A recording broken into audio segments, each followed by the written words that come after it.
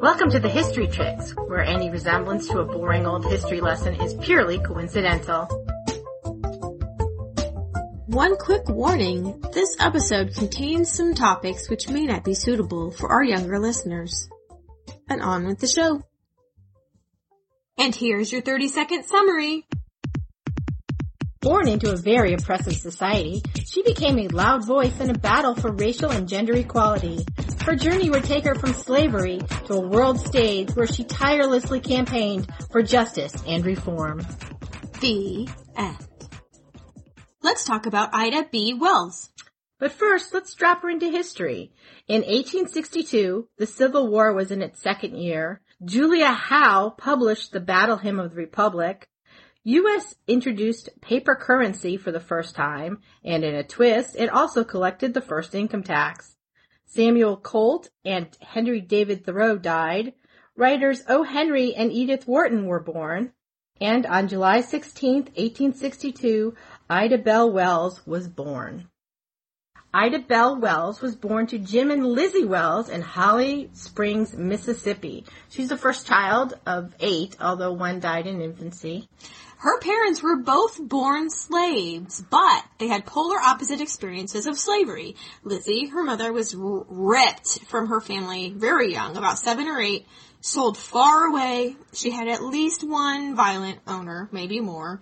But James, her father, was actually a white man's son. Not only that, the only child of this wealthy farmer. He had no other children, and so James Wells was regarded as the comfort and companion of his father, a relatively favored child despite his status as a slave. So, doing the best he could for his son, given the circumstances, Father Wells bound him out to a newly wealthy architect and builder named Spires Bowling. I keep wanting to call him Squire Bowling. Oh, that's funny. Too many Regency novels, yeah, I think. Yes, I think so. So if I slip up and call him Squire Bowling... That's why. That's why.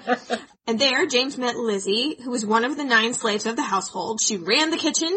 Spires Bowling had a lot of children. There was a lot of cooking to be done. Yeah, that's right. And she was very good at it. She was a famous cook. People were happy to come eat at his table because he had a really good cook. Right. Everyone was very jealous of this cook. Yeah.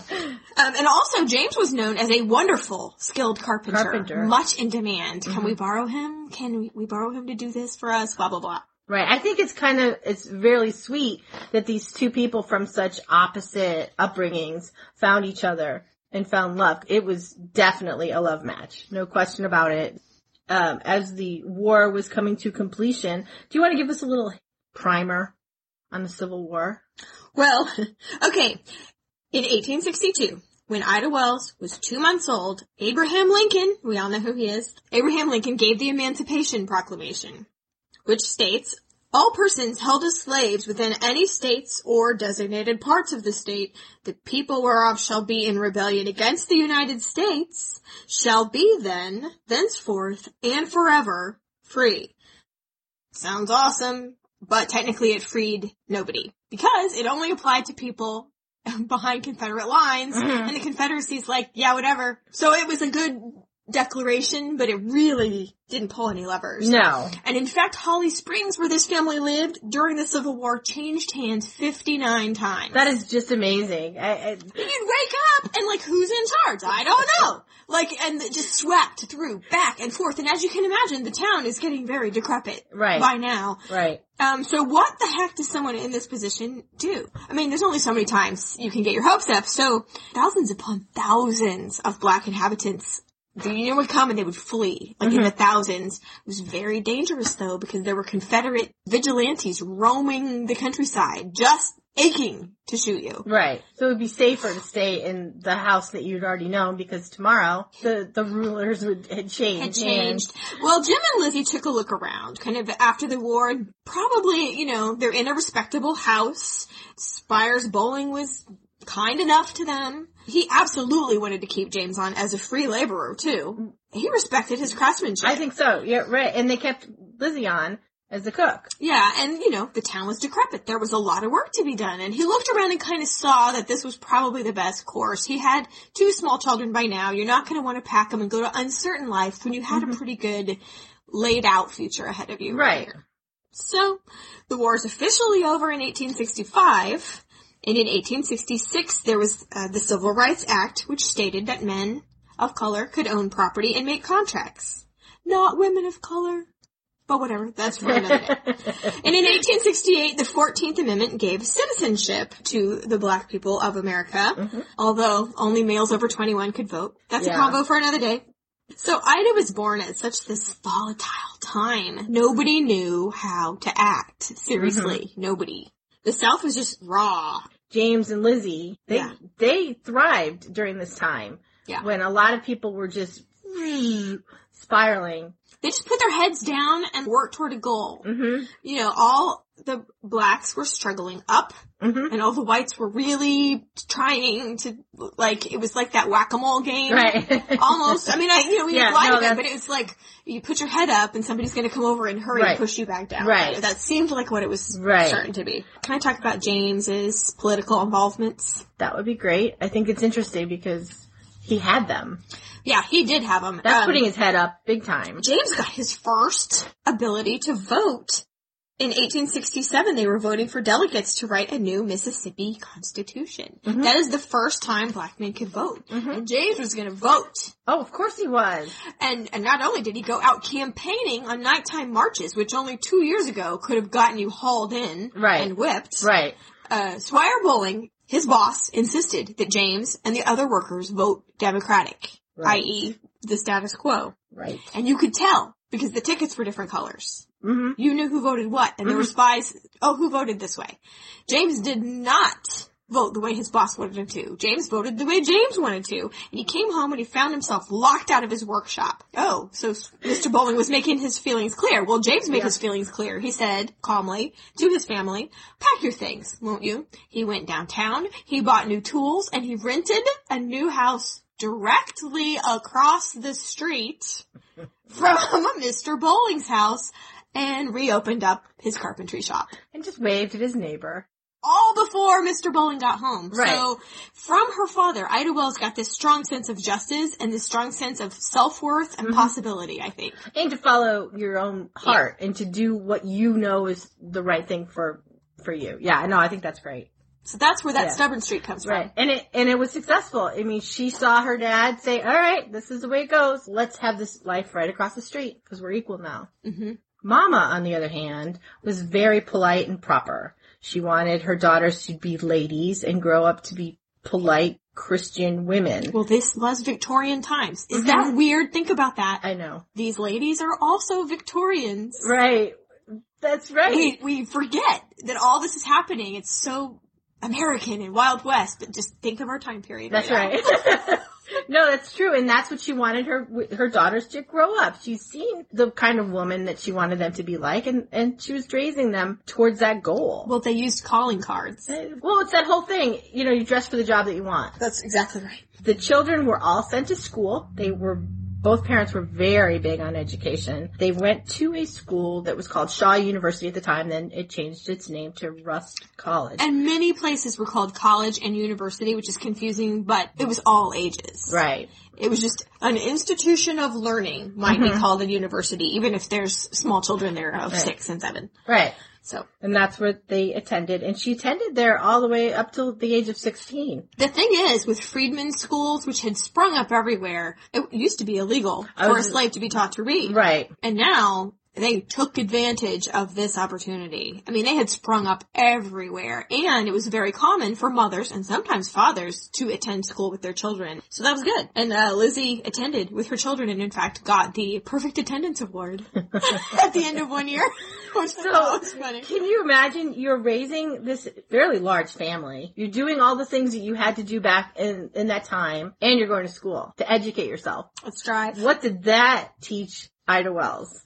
It taught her a lot. Her education was very focused on literature and language because a lot of those schools, not having huge budgets, they would gather whatever books they could get a hold of, and they had Shakespeare and they had the Bible, and that played a large part, I think, in Ida's future. Now, outside of this bubble of their household, which is comfortable, companionable. I know, you read about it, it sounds very Victorian. Yeah, it's very nice. Outside, these years since the Civil War had been spent, how shall I say, redeeming the states back from white people were very resentful about the black people getting education and demanding rights and this and that, and they were wresting the power back from any black elected or sympathetic to black people government. It was starting to go downhill almost immediately.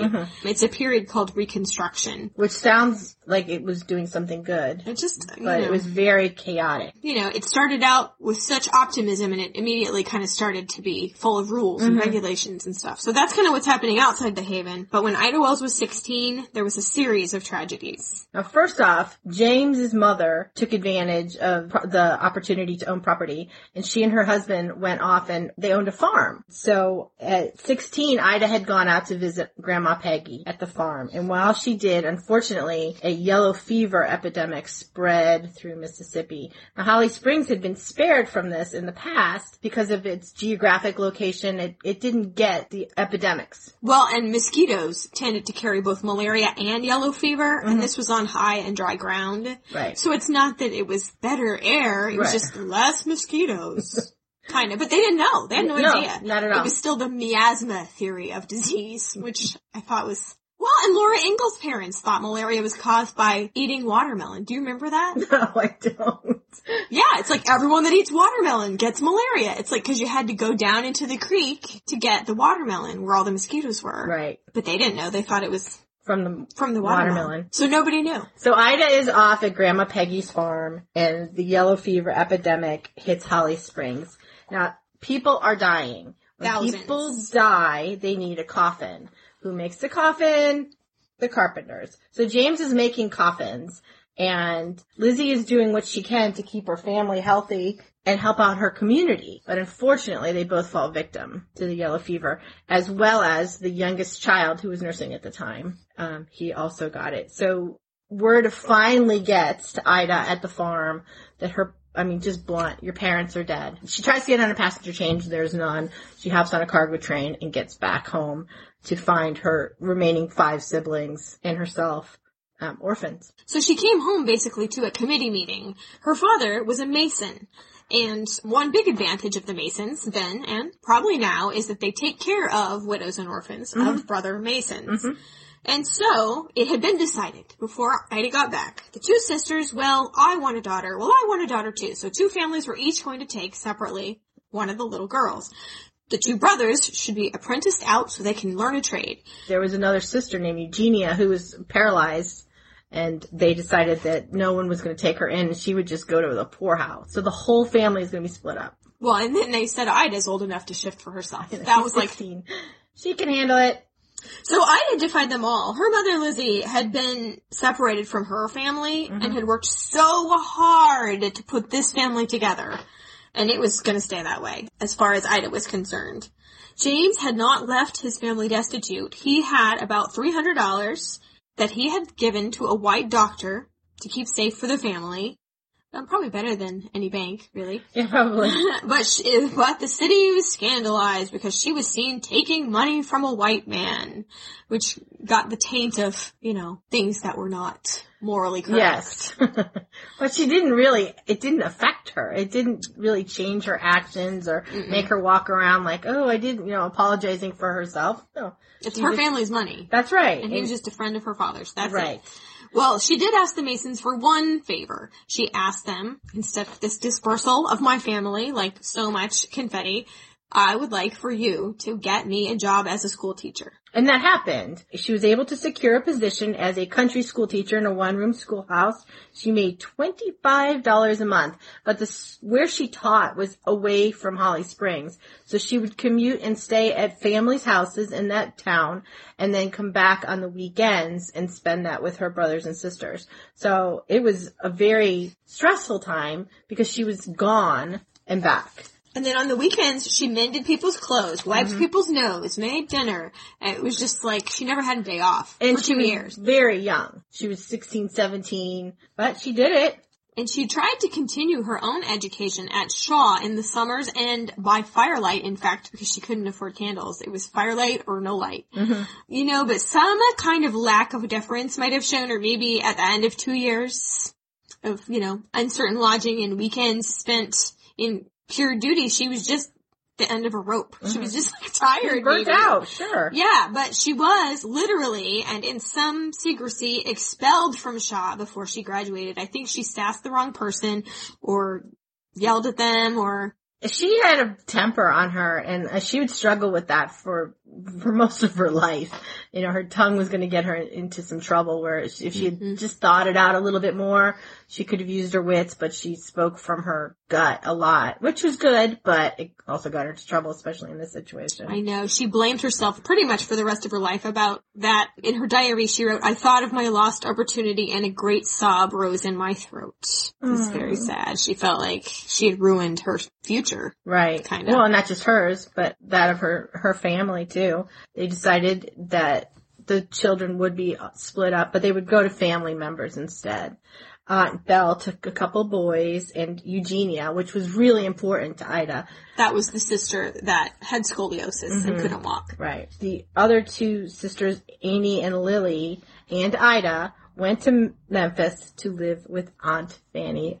So the kids are split up. They split up on their own terms, though. It wasn't like, other people decided. And they were with family members, which was pretty much keeping with what she wanted when her parents died. So in Memphis, the stress of life was taken a little bit off of Ida. She was able to be a young woman at this time. So she did keep teaching while in Memphis, but the school district that hired her was 12 miles north, and so she had to ride the train. And on the trains at the time, there was an engine, obviously, to pull the train. And then the next car back was called the smoker. And that's where, if you wanted to, you could smoke, and you could drink, and you could use bad language, and you could spit in a spittoon if you had good aim, or on the floor if you didn't have good aim, and it was a rough, Wild West type of place to be. Behind that was a car called the ladies' car. This was a first-class car, and that's the car that Ida liked to travel in. And it's carpeted, and it's upholstered, and it is women. Quiet. Yes. She could read, she could travel in comfort, and it's a seat that she paid for. Yes, she always bought first-class tickets, but the problem was conductors often forced black ladies into the smoking car, i.e. the lower class, less desired car, out of first class, for no apparent reason. Ida had always dodged this until one day the man said, "Well, I can't accept that ticket," and she just thought, "And I'll just keep it." And she thought, if she was just a lady, he'll go away. So she continued to read her book. She was nicely dressed. She had a brand new duster, which is a kind of an overcoat to protect you from the cinders. She looked nice. She looked respectable, and surely he wouldn't bother her. But he came by and took up her luggage and took up her umbrella and headed toward the front. And she knew he was going to the smoking car, and he tried to manhandle her, and 3 separate guys were trying to shove her front into the cart, and she decided she was not gonna go lightly. No, she's holding onto the seat in front of her, and she is forcing her little self to stay in that seat, and she bites the hand of the conductor. And he ended up ripping, they ended up ripping both sleeves off her brand new duster in the fracas. And as they hauled her out of the ladies' car, there were people applauding. And they pushed her off the train and onto the platform. She's purchased a first-class ticket. They're asking her to sit in less than first-class accommodations, and then she gets thrown off the train. In such a disrespectful manner. She was angry and humiliated. Of course she was. So what is she gonna do? She sues the railroad. She sues the Chesapeake and Ohio Railroad. And now, in addition to any expenses that she has, she's paying legal fees. Now, this is in the days before there was a separate but equal. Technically, they were all supposed to be equal. That was her main point. I'm equal. I paid for the seat. I should have the seat. The railroads in the Deep South were always very keen to operate their own way, and this kind of thing happened a lot. There was a second incident, in fact, and she won the first judgment for $200, but of course the railroad appealed. Of course, and they had bigger pockets than she did. Yeah, she hadn't seen a cent of that yet. It's still in appeal. Then the second incident happened, and she won a judgment for $500, and an article in the paper covering this read, and I quote, "Darky Damsel obtains a verdict for damages against the Chesapeake and Ohio Railway. What does it cost to put a Negro school teacher in a smoking car? $500. Okay, you're gonna believe this crazy thing. Get ready for this. The railroad actually tried to hire a man to seduce her and ruin her reputation before the trial. How crazy.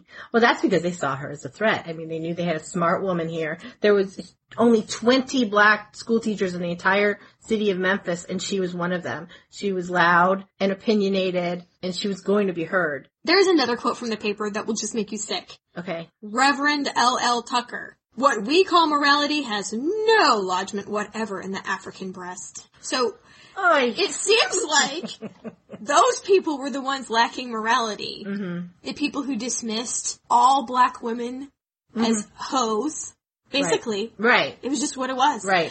And who dismissed a whole class of people as less than, even to the point where a perfectly respectable, quiet person can't even just sit on a train. It just astonished me that was such a big deal. I'm a product of my era, obviously. But the railroad really wanted to avoid setting precedent. Really did. And so they delayed. That was their policy for a while. Mm-hmm. But Ida moved on with her life. She moved in literary circles in Memphis. She read voraciously. She acted in Shakespeare. She actually portrayed Elizabeth I and Mary Queen of Scots That's amazing. On stage. She belonged to a debate society. In fact, a big never-ending series of respectable suitors started trooping through that parlor in her rented house. Uh-huh. She was so popular some days that the landlord would look around his parlor and it would be like dudes perched on every available seating place, hoping the other guys would leave before him. She's Holly Golightly. Civil War era. Can you just see? She is enjoying, I don't want to say it's a party girl lifestyle because that diminishes who she was, but she was enjoying a very full life, a very social life, intellectually stimulating life, the arts.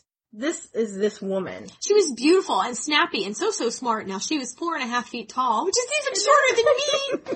It's astonishing. I'm a fan myself. But there were two suitors in particular that, reached the finish line. So to speak. I.J. Graham, who was a coworker at her school. Uh-huh. Let's call him the nerd. And Lewis M. Brown, who was a journalist, who was an unpredictable bad boy with good timing, just as she started to lose interest. And he's back with some fancy new clothes and some fancy new chat and blah, blah, blah. But ultimately, she got really frustrated with this whole catching a husband game. And at 24, she wrote in her diary, "I will not begin at this late date by doing what my nature abhors, sugaring men, those weak, deceitful creatures with flattery to retain an escort or gratify some revenge." Cracks me up. This late date. She's 24. Late date, she's 24. I looked at the average age of marriage this is 1886. Right. 22 years old. So she's not like that past it. Right. Well, I got married at 24, I guess, come to think of it. Oh, you did? Mm-hmm. Oh, I was 28. Doesn't that surprise you, given our personalities? That kind of surprises me. But anyway, so she's basically not going to play this game anymore. That was fun. All right. I'm not going to compromise my ideals to catch a husband. She knew she could do it. Oh, yeah. If it was important to her, she would have done it. When she was ready, she was going to do it. She didn't need to settle. She had some options. Don't worry. So, instead of a marital move, she decided to make a career move. And this would be a natural place for us to take a little break. And when we come back, we will talk about her burgeoning career.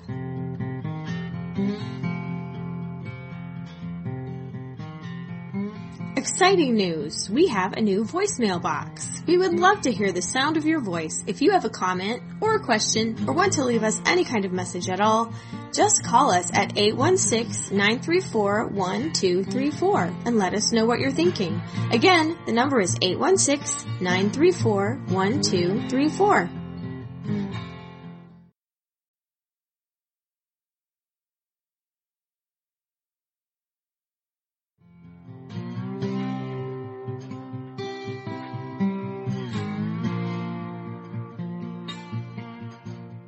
And we're back. So right now, our friend Ida is teaching school in Memphis. She is starting to write, but not professionally yet. A man from her church was beginning a black newspaper called The Living Way. And this man, Reverend County, he wanted Ida to write about her train experience. For free, of course. He couldn't afford to pay her. Blogging. But the exposure you'll get. Oh, well, she was eager to do it. Come guest right on my newspaper. Well, the article was a hit, and he asked for others. I do not know if he paid her for these others, if they were still, a gift. But unbeknownst to her, this paper had out-of-town subscribers, one of which was the editor of the New York Globe. And he runs her articles in the New York Globe. And she was on her way because that got some attention. And she began to get letters from journalists all over the country. It was kind of like this brotherhood of colleagues. It was like they were networking on LinkedIn. And it was a LinkedIn, except the link was the U.S. Postal System. Yes. Her, passionate, fiery style was much admired. She really did not pull any punches. She jumped right into politics. Mm-hmm. Like, for example, she wrote articles telling the Republicans, "What have you done for us lately?" And then she urged black people, don't get in the habit of being a Republican. You hold them accountable and you all stay independent, black people. Don't let them run you. She started to go by a pen name. Her pen name was Iola. And Nellie Bly was a pen name. Right. It was fashionable to have a pen name, but I almost wonder if this was a security measure also. Yeah, to keep her safe. Well, and her family. Yeah. There's lots of people in lots of small towns that are not liking what's These being articles. written. Oh, sure. But she held her race accountable for letting their rights slip. This is a quote from one of her articles. "We howl about the discrimination exercised by other races, unmindful we are guilty of the same thing." She was just as forthright as a journalist as she was in person, which got her kicked out of school, remember? Yeah. Not PC at all. She didn't pull any punches. She began to be called the Princess of the Press, and she was eagerly sought as a speaker. She spoke everywhere and was not afraid to rile people up. Really. She reminds me of Mary Wollstonecraft. Do you remember from the Mary Wollstonecraft podcast, we talked about how she blamed women for letting things happen instead of making things happen. Right. And so Ida Wells was this kind of visionary for her people. That's a great comparison. Yeah, good job. People really loved her articles. She was called the most prominent correspondent of the Negro press. But race relations were worsening all over the South. It was not going well. Segregation was becoming more prominent, more open. The old Ku Klux Klan, which had its beginnings, 20 years before, was becoming a familiar name in small towns, and justice for all did not ring true, let's just say. When she was 25, Ida's railroad suit finally resolved by the higher court, but she didn't win. They overturned the lower court's judgment, and they charged her court fees. And they accused her of not, in fact, wanting transportation at all, but of just being an agitator who wanted to harass the railroad. And that just shows you how deep those feelings go. I know. She said, "I have firmly believed all along the law was on our side and would give us justice. I am now shorn of that belief, and I am utterly discouraged. I am sorely, bitterly disappointed." Did she lift up her petticoats and go find her suitor to marry? No, not really. No. There were shenanigans happening politically. Mm-hmm. Ballots now looked the same, which we would think would be good. There's no red ballot and white ballot, but the thing is, the vast majority of black voters were illiterate and used to rely upon that to let them know how to vote. Well, now they had to choose between this just list of names. And a law was passed prohibiting them from being helped to read the names. Right. And there was a $2 poll tax. So it's like $60 if you want to vote. $60 is a lot to spare for a vote. And so the Republican gains really eroded. A little bit. There. And then worse than shenanigans politically, reports of what was called mob law started to appear in small towns across the South. Running prominent blacks out of town to prevent them from voting, to prevent them from speaking, murdering black citizens, some hanged for being, quote, sassy to white people. The practice was lynching, and it goes back quite a ways. The term actually comes from a judge in Revolutionary times, Charles Lynch, who wanted to cover himself if he was doing this kind of vigilante justice. Back in Revolutionary times, they were protecting themselves from the British. Now they're using that same principle to protect, and I'm doing major sarcastic quotes here, themselves from the black community. They drum up allegations of rape. That was the big thing, that some black man raped some white woman. And just by saying that, they would go after these people, innocent, not even put in front of a court of law, shoot them, drag them, hang them. Between the end of the Civil War and the 1960s... 1960? So we're looking at 100 years. There's over 3,500 people that had been killed in this way. It's quite horrifying. In fact, there's a song by Billie Holiday as late as 1939 called Strange Fruit. And the fruit does not refer to actual fruit, but lynching victims hanging on a tree. Right. Meanwhile, back in Ida's world, she's teaching school, she's writing these newspaper columns. She's kind of torn between two careers, but she's writing about the injustices that are happening in the school system. She's writing about how the white schools are receiving not only easier careers for the teachers because they have smaller classes, but they're getting a lot more things that the black schools are not getting. And she's writing about it. Iola is writing about it. She wrote of this scandal that white school board members were giving young colored women teaching jobs in exchange for favors, shall we say. And the article was quite scandalous.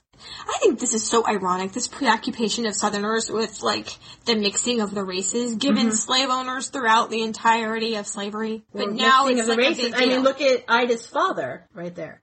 I know. It's like they're just completely preoccupied by that. But anyway, It turned out, unfortunately, that first part was true. One of Ida Wells' young teacher co-workers ended up committing suicide as a result of this article. So the school year began, and Ida's contract was not renewed. Right. So she has no teaching career. So she had to make this journalism thing work. Here is a weird old irony. Journalists could travel for free on the railroads. And Ida got free rail passes to travel to talk to Masonic Cause law offices and conventions. I just think that is so ironic. I'm sure she walked onto that train, all 4.5 feet of her, with such sass. Okay, here's something else. She became equal partners with two men on a newspaper called the Free Speech and Headlight. So this is what she did. She would travel and look for subscribers, basically. And she was so smart. She got a stringer in every town to send stories to her. People love reading their name in print. And she increased circulation by 250%. Sometimes she'd get so many subscriptions, she'd have to leave the stage and get someone to take her straight to the bank. And then I thought that was kind of cool. That is really cool. She had the idea to put their paper on pink paper. Right. So just get the pink paper and somebody will read it to you. Her articles continued, and inflammatory language like the following: the Negro of today is not the same Negroes there were 30 years back. That old Southern voice that was once heard and made the Negroes jump and run like rats is shut up, or might as well be. Like, people. Tell it. And then she also said, agitate and act until something is done while we're resting on our oars, content by resolutions. Others are presuming and encroaching more upon our rights, upon our lives themselves. She's like, look, people. Keep your eyes open. Stop looking just in your homes at what you do for survival. You need to look bigger at what's going to happen to you. She was so irritated at the committee. She just hated it. She's basically like, you can sit there and talk all day, but if you don't come out here where I am and talk to people, nothing is going to get done. It's all theory. She was so frustrated. And in that regard, she reminds me so much, other women we've talked about. Molly Brown. You can sit there and whine that the Titanic people don't have money, or you can ask people for money. Or Claire Barton. You can complain the soldiers don't have shoes, or you could get your butt in a carriage and give them some shoes. Like, people are just like, why are we talking about this? Sit around talking about how to get them shoes. Do it. Just do it. Yeah. She was definitely a doer. Now, in Georgetown, Kentucky, where I'm going to be in July, the black populace responded to a lynching by burning down some houses. And Ida Wells praised this as a spark of manhood. At last, finally you've shown some gumption. Right. Oh, that's inflammatory. Oh, yeah. You can't always make friends that way. About this time, Ida is going to get pulled into her main focus for the rest of her life, and that is a campaign against lynching. She's been seeing it going on around her, but it finally strikes home.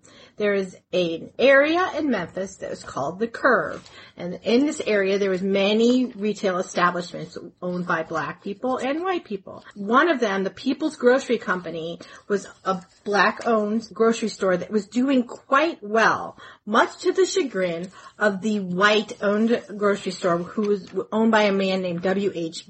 Barrett. W.H. Barrett, the owner of the white grocery store, starts a rumor that says that a white mob is going to attack the black store. So, of course, the owners of People's Grocery are going to protect their property, and they arm themselves. And in the skirmish, the white people that came to the grocery store were actually police deputies, and 3 of them are shot. So the owner of the grocery store, as well as 2 of his friends, are arrested. A white mob drags them out of jail, takes these 3 people without trial, and murders them and lynches them. This incident fueled the ire of Ida Wells. It really did shock Memphis to its core. She was even saying, okay, I know in theaters or hotels or railroads, we have trouble there. We do have trouble there, but we've never had a lynching. We didn't think it could happen here. We had confidence in our city and, I quote this, the majesty of its laws. Mm-hmm. But her illusion was just literally shattered right now because in the back of her mind, she had this hidden thought that, and as many people did, that everyone who had been lynched probably was guilty but just had been denied a fair trial. But one of these men, Mr. Moss, was a respected member of the community. He was a pillar of the church. He was not a bad guy. He had done nothing wrong. And she knew him. And so now she knew that it was possible that not everybody was guilty of the crime that they had been charged. It was a shattering of her innocence. And she wrote that lynching is an excuse to get rid of Negroes who were acquiring wealth and property, and that thus keeps the race terrorized. Yes. And she did say there is nothing we can do about this lynching now. It's over. There's nothing we can do about it. There's only one thing that we can do. We can leave this town. It won't protect us. It won't protect our property or give us a fair trial in court, but takes us out and murders us in cold blood. She talked about Moses leading his people out of Egypt. So she really did lead thousands of black people out of Memphis. 5% of the town ended up leaving. And what did that do to the economy of Memphis? It crumbled it. The service people were gone. The people that were supporting retail establishments were gone. Yeah, whole blocks were unrented.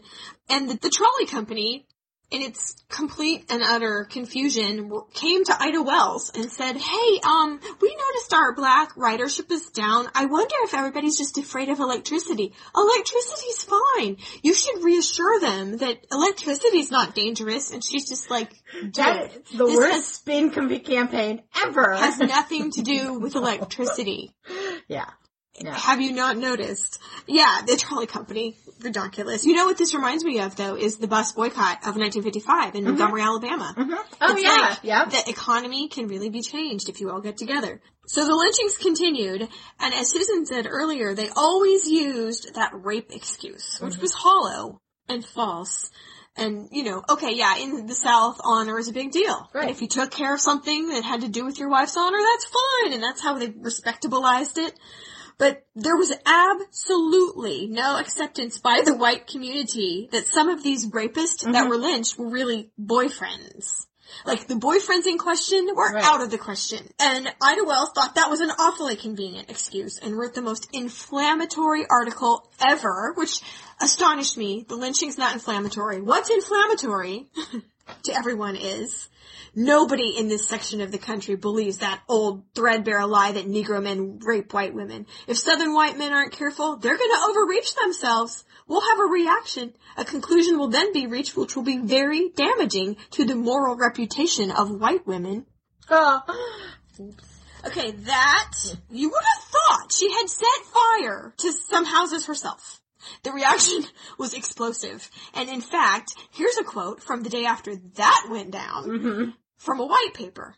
It is the duty of any honorable white man to tie that wretch, meaning the author, to a stake, brand him on the forehead with an iron, and perform on him a surgical operation with a tailor's shears. But luckily, or in fact, probably on purpose, the him in question was a her, and she was on a train going to Philadelphia. That's right.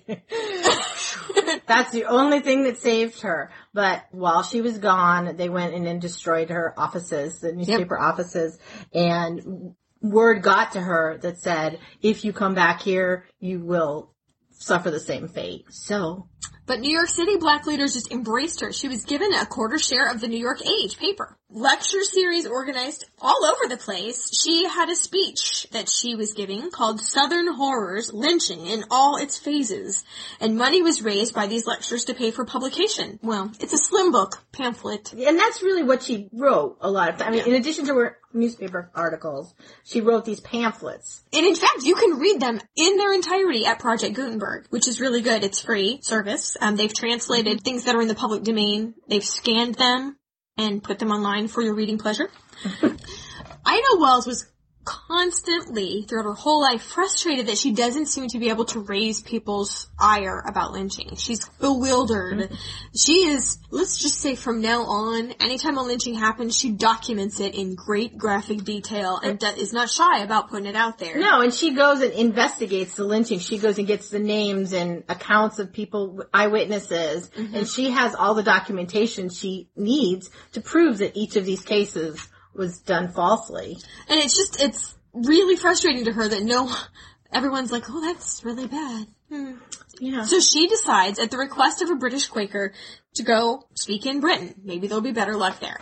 The first year she was there, she gave 20 talks, and she gave 100 talks the next year. But while she was there, she got in some big fracas with the leader of the Women's Christian Temperance Union. Carrie Nation, which we haven't discussed yet, was involved with this particular organization as well. So it's kind of, that gives you a background as to what the organization did. Well, the problem was that they both had a PR spin to maintain, and the lady, Frances Willard, that was the boss of the Christian Temperance Union, was also speaking in Britain at the time. And then, of course, Ida Wells comes up with these horrific tales, which horrify Britain. They're electrified and can't believe it. And so every time the Christian Temperance lady talks, they ask her about it. And so she made some comments like, oh, that race multiplies like the locusts of Egypt. The grog shop is its center of power. The home is menaced in 1,000 localities, blah, blah, blah. She wasn't very nice. And Wells basically outed the fact that, blacks aren't admitted to the Women's Christian Temperance Union in the South. They disapprove of my race, and someone got Lady Somerset to suppress a story in the newspaper, and it was just like the PTA. Yeah.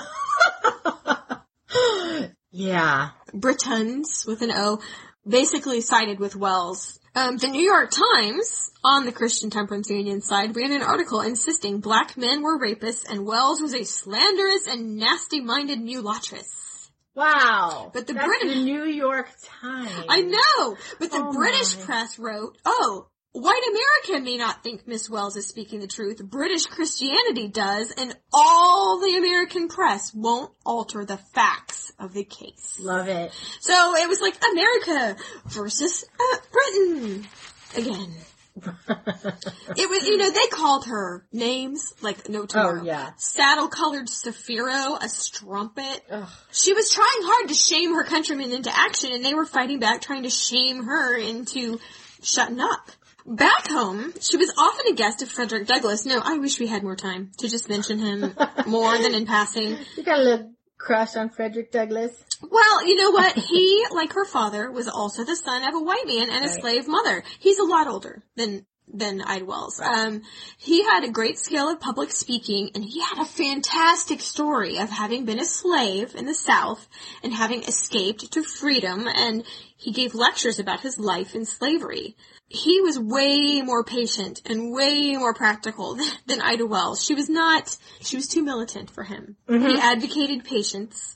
She kind of regarded him as a father figure, but one of those fathers that's like cuckoo and they do their thing and you roll your eyes and you pat him on the back like, okay, whatever. But he said, you're a brave woman. You have done your people and mine a service which can be neither weighed nor measured. There has been no word equal to it in convincing power on this subject. He thought she was awesome. They did have one big clash though. It was the World Fair of 1893. We're back to the World's Fair again.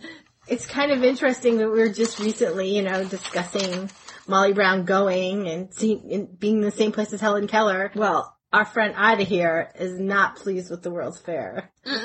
No, they did not include among the over 200 advisors and planners of the World's Fair, there was not one black person. Nope. Oh, well, you can work as porters or cleaners or paying customers, certainly, if you want. And any presence in the World's Fair was delegated to like a midway attraction. Yeah, where they made African villages and they would parade the, quote, natives up and down. The offensiveness of that. Here's Ida Wells in her perfectly polished, prim Victorianness, witnessing that as a representation of her people. Frederick Douglass, Ida Wells, and many others, prominent black citizens, would like a black pavilion to talk about, advances since slavery. Right. It seemed like a reasonable enough thing. Right. Everybody had one. Why couldn't they have one? And they said, no. So, the country of Haiti said, well, you can use our facilities if you would like. And they produced a pamphlet called Why the Colored American Man is Not at the Columbian Exposition. And they referred to lynching in there, and they gave out tens of thousands of copies of this pamphlet, right? And they did have one day of recognition. And Ida said, forget it. One day, it's a mockery. They're not giving us anything. And they called it Darky Day. Well, officially it was Colored Day. Ida was freaked out. Yeah, she was not going to be a part of any of that. I mean, they'd have special programs just for that day and just for one day. And also, I read in one of these books, just brace yourself, they were going to give out free watermelon. I'm just saying. It was summertime and it was very hot, however. But how come they just gave out free watermelon on a Darky Day? I don't know. If there had been watermelon the other days, then I would say, oh look, watermelon, a nice, refreshing, cool treat. Right. But it was that one day, yeah. She boycotted the whole thing. Frederick Douglass went, spoke eloquently, charmed the crowds that had intended to be there to mock them. Frederick Douglass, as well as some other speakers, took the day and seized the opportunity and turned it into such a positive experience that she went back and said, okay, you're right. This time I shouldn't have. She apologized. She called herself a hothead. That's the least offensive thing people have said about her in a long time. I think maybe now, leaving the other side of my favorite exposition to the side, sorry. I think now it's time to take a little break, and when we come back, more fabulous meetings and work of Ida B. Wells.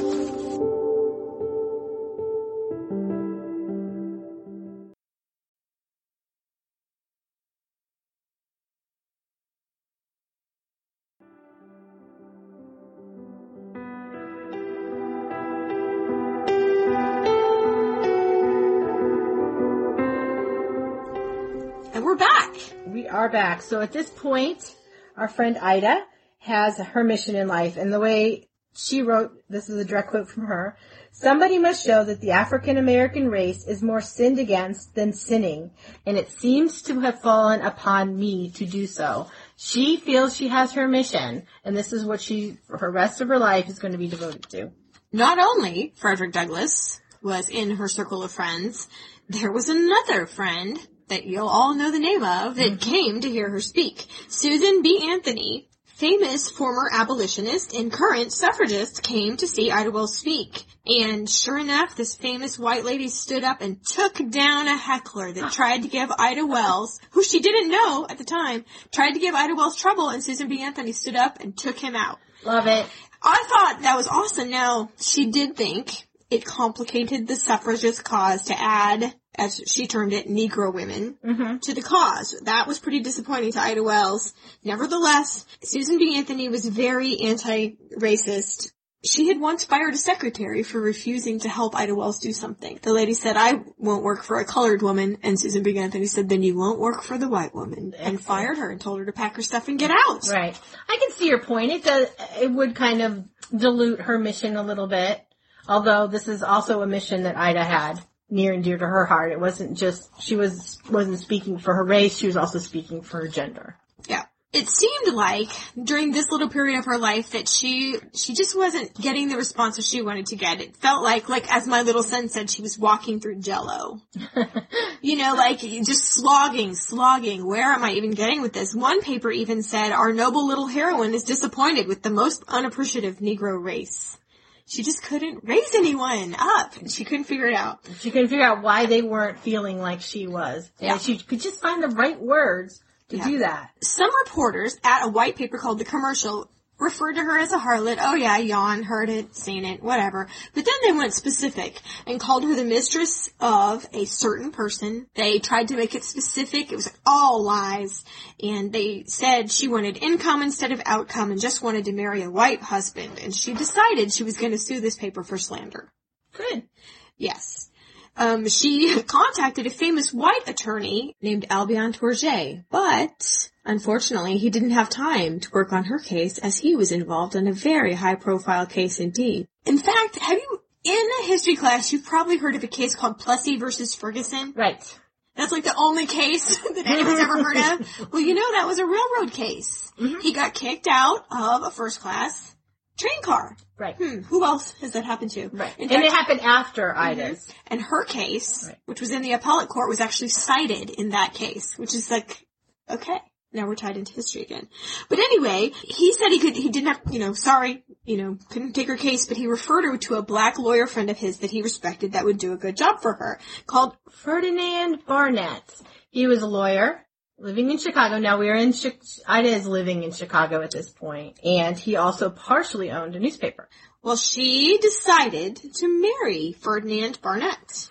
And the papers and everybody was so confused. The public has become so interested in the unique career of Miss Wells that her determination to marry a man while she's still married to a cause will be a topic of national interest and comment.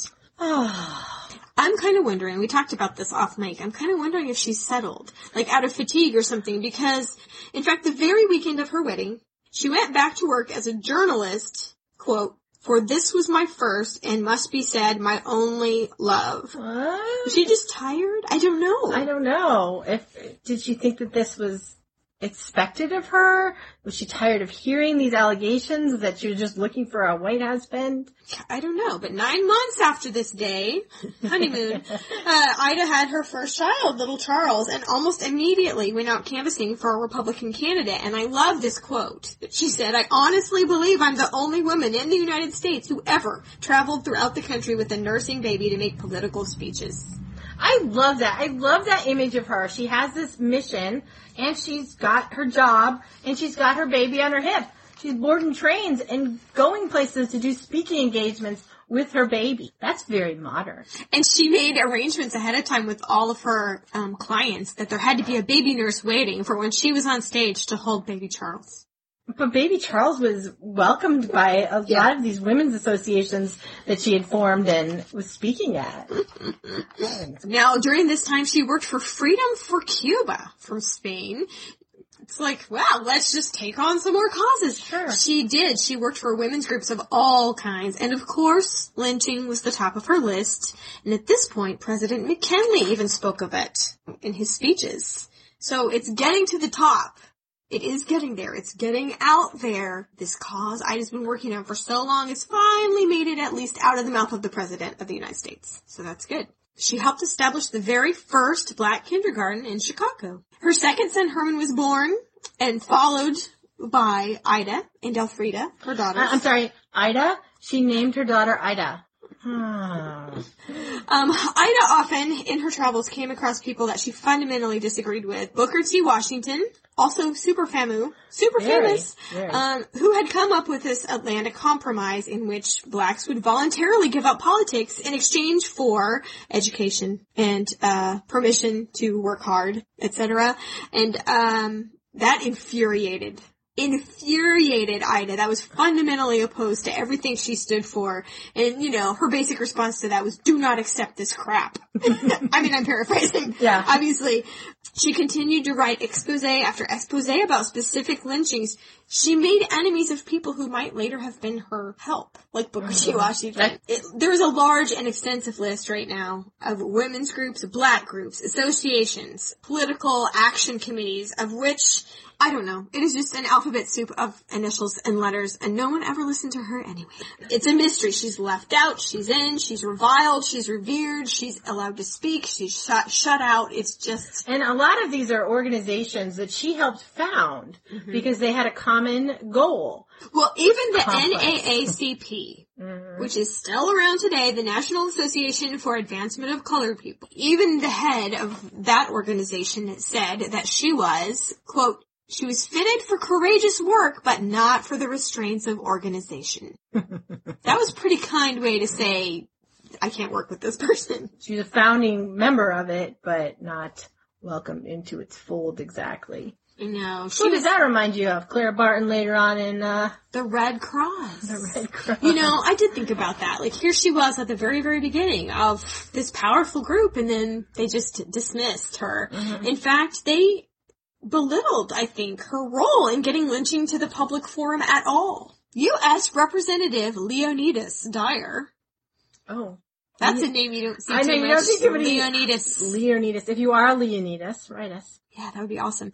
Introduced, an anti-lynching bill at last to the Senate. It took 9 months of I'm just a bill, I'm only a bill, before it got to the floor for a vote. The NAACP infuriated her by giving itself most of the credit for beginning this crusade, saying, oh, she'd done some work on the subject. Just a little bit in the last 50 years. Yes, it's like those bands that are overnight successes, but they've been playing clubs for 20 years. Mm-hmm. It's like, how are they an overnight sensation when they've been slogging it out? They really have. Right. So lynching was an overnight success, evidently, whatever. She was so angry at being marginalized, you know, once again, she was definitely lacking in interpersonal savvy, I think. She was very good at stirring the crap that she did not know how to relate to. I'm sorry. Okay, go ahead. No. Well, then I thought, what kind of, you know, should I beep that out if I say it? Whatever, I didn't know. No. Okay. So she was so good at stirring the crap that she did not know how to relate to people or understand that other people might have different motivations than herself. Mm-hmm. She just had the worst time at seeing things from the other person's point of view, I think. That's hard for, life. I mean, that's hard for most people. When you embrace something so passionately, it's often very difficult to see the other side. So she switched a little bit. Now that the NAACP is on deck, you know, she switched a little bit and created another group. The Alpha Suffrage Club for African American Women. Wow, that's going to take up a lot of sign space. And she wrote, if the colored women don't assert themselves now, they'll have only themselves to blame when they're left out of everything. And she would send people out to canvass. And men were surprisingly reluctant to see these women come to their door to solicit votes for women, etc. Go home to your babies, they would say. And so, finally, savvy, at last, Ida Wells thought, And so she sent them back out and said, tell them that you need the vote so you can put a black man on the city council. And that worked because she registered thousands of women to vote the year following when she was 53. That's great. So it's like, dude, learn to push the levers. At the age of 68, she decided to launch an attempt to run for state senate. So she's 68. She has this whole long history behind her. Now, at this point, the family is not as affluent as they had once been. I mean, the Depression took a lot out of the family. They had sold their very large home in a very affluent area, and they were cutting back. The kids were all grown, although some of them seem to have some issues with gambling. And, I mean, it's that self-made parent, the offspring situation that we've talked about in the past. But anyway, so she launches an attempt to run for state senate. She uses quite a bit of their money in this attempt, and it's a fail. She took her defeat in stride, actually. She said, well, we'll know better next time. That's basically what she said. Which is awesome. But she's 68. Resilient. We'll know better next time. Yeah. And she characteristically started 2 new projects, a newspaper called the Chicago Review, and her autobiography called Crusade for Justice, and a YMCA book fair of black authors to benefit the YMCA. It's like, rest. Just rest for a minute. Well, she's going to rest. I know. And she's going to rest in peace. Because she doesn't actually finish her autobiography. She is stricken ill at the age of 69 and dies of uremic poisoning, which is a kidney failure. Yeah. So it was painful and quick, I believe. And well, her autobiography ended in the middle of a sentence. Is that creepy? It's done. She wrote until the last minute. In March of 1931, Ida B. Wells Barnett dies. of uremic poisoning, so kidney failure. Kidney failure. Mm-hmm. Her daughters and her husband were on hand to see her go. Her legacy, of course, lives on. She's not one of your more well-known. She isn't. She's not one of the more well-known civil rights workers, which is astonishing to me, since she was so public. Mm-hmm. She was so well-known by prominent people. And not just in this country or in her state. All over the world. But what's really sad is her legacy or her fame began to die long before she died. Mm-hmm. The NAACP, minimized her involvement. Mm-hmm. People started to forget. I was calling them noobs, like the newbies in the movement. Most of the time didn't know who she was. Right. Who is this strident human being sitting next to me daring to shout things out? It's like if you were on a message board and you disappeared for 10 years and then you come back and the new guys are freaking out that you have an opinion and you're brand new. Right. They forgot all about her. Mm-hmm. While she's still alive. It wasn't even years after her passing. I know. It's very sad. So one link that I recommend that you take, there is a PBS American Experience on Reconstruction, which is that period after the Civil War in which lynchings became on the rise and Ida B. Wells' career took off. Mm-hmm. It is, we'll just provide the link. It's called Reconstruction, the Second Civil War. And so highly recommend. That's a very media-heavy site, so that's very good. There is a site, idabwells.org, and again, we'll link you to that is run by her family, I believe, and that will give you links to projects that have to do with her legacy, as well as some history of her life. Ida B. Wells Barnett Museum in Holly Springs, Mississippi is available for you to tour. That's Swire Bowling's house. Mm-hmm. It's a really pretty house. It's the house that they moved out of the day they got locked out of the tool shed. Sorry, Mr. Bowling. That house is now the Ida B. Wells Museum. So that's awesome. And her father has done a lot of carpentry in that house. That's kind of cool. The Ida Wells house in Chicago is a landmark. However, it is a private residence. You can see it from the exterior. You cannot go in. It is on what is now called Martin Luther King Drive. Unless you're charming or attractive or bold, then I say knock on the door. Tell them the history chick sent you. I'm making a face. I'm not sure that's a good idea. No, don't do that. Don't do that. But if you do, yeah, post some pictures. Yeah, please do. Also, Timeline at digitalhistory.uh.edu is an excellent resource for Reconstruction and the progress of Black citizens after the Civil War. It's quite good. The old and venerable Project Gutenberg at Gutenberg.org is where you can read all of Ida Wells' works, which I highly recommend that you do. And there's Frederick Douglass's things on there. There's Booker T. Washington things on there. If you know. Yeah, you can spend quite a bit of time reading and just going from one thing to another. And that's pretty darn exciting. There is an Ida B. Wells on Twitter, but she does not character tweet, so I don't recommend that you follow her. So if anyone wishes to character tweet as Ida B. Wells, I think the position is open. I do too. Do you have any books you want to recommend? I do. Okay, there is a book I highly, highly recommend. It is a very tiny little book, which has been writing in my handbag for a couple weeks now, which is really good for my handbag. It is called They Say, Ida B. Wells and the Reconstruction of Race by James West Davidson. Now, it only goes up until she's 30 or so. It ends pretty much at her marriage, but it is so good. And the pictures in here, especially the very beginning pictures, are a little graphic, but so many of them are. Yeah, it's very hard to find. Oh my, she's showing me a picture. Yes. It's very hard to find books that are not graphic in nature, especially, what her life was about was to stop an atrocious act. So there are quite a few pictures. There is a African-American biography by Elaine Slavinsky Lisandrelli, there's a name, Ida B. Wells Barnett, Crusader Against Lynching, which it does have some lynching pictures in it, but it is appropriate for middle grade kids. I would recommend this one. And there's also To Tell the Truth Freely, The Life of Ida B. Wells by Mia Bay, which is fairly readable. There's a lot of dates and things that are thrown in, and you have to stop and breathe for a few seconds, but it's a good one. Yeah, that first book that I recommended, they say, very readable. I almost would say start with that one. Yeah.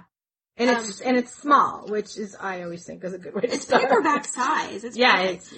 Okay, so then also you can actually read her diary, The Memphis Diary of Ida B. Wells, edited by Miriam DaCosta Willis, which also stops when she is in her early 30s, but it is a very good resource to kind of analyze her internal struggle. I mean, she started out being an adult way too early. Yes, she did. So this is a really good insight. She didn't have any intimate friends to talk to, so she talked to her diary. So that's really good to read, too. So those are her, I mean, if she was a blogger, that would be her blogs right there. And now you have this tome here. Yes. What is this book, like 3 inches? This book is 800 and so pages. Ida, A Sword Among Lions by Paula J. Giddings.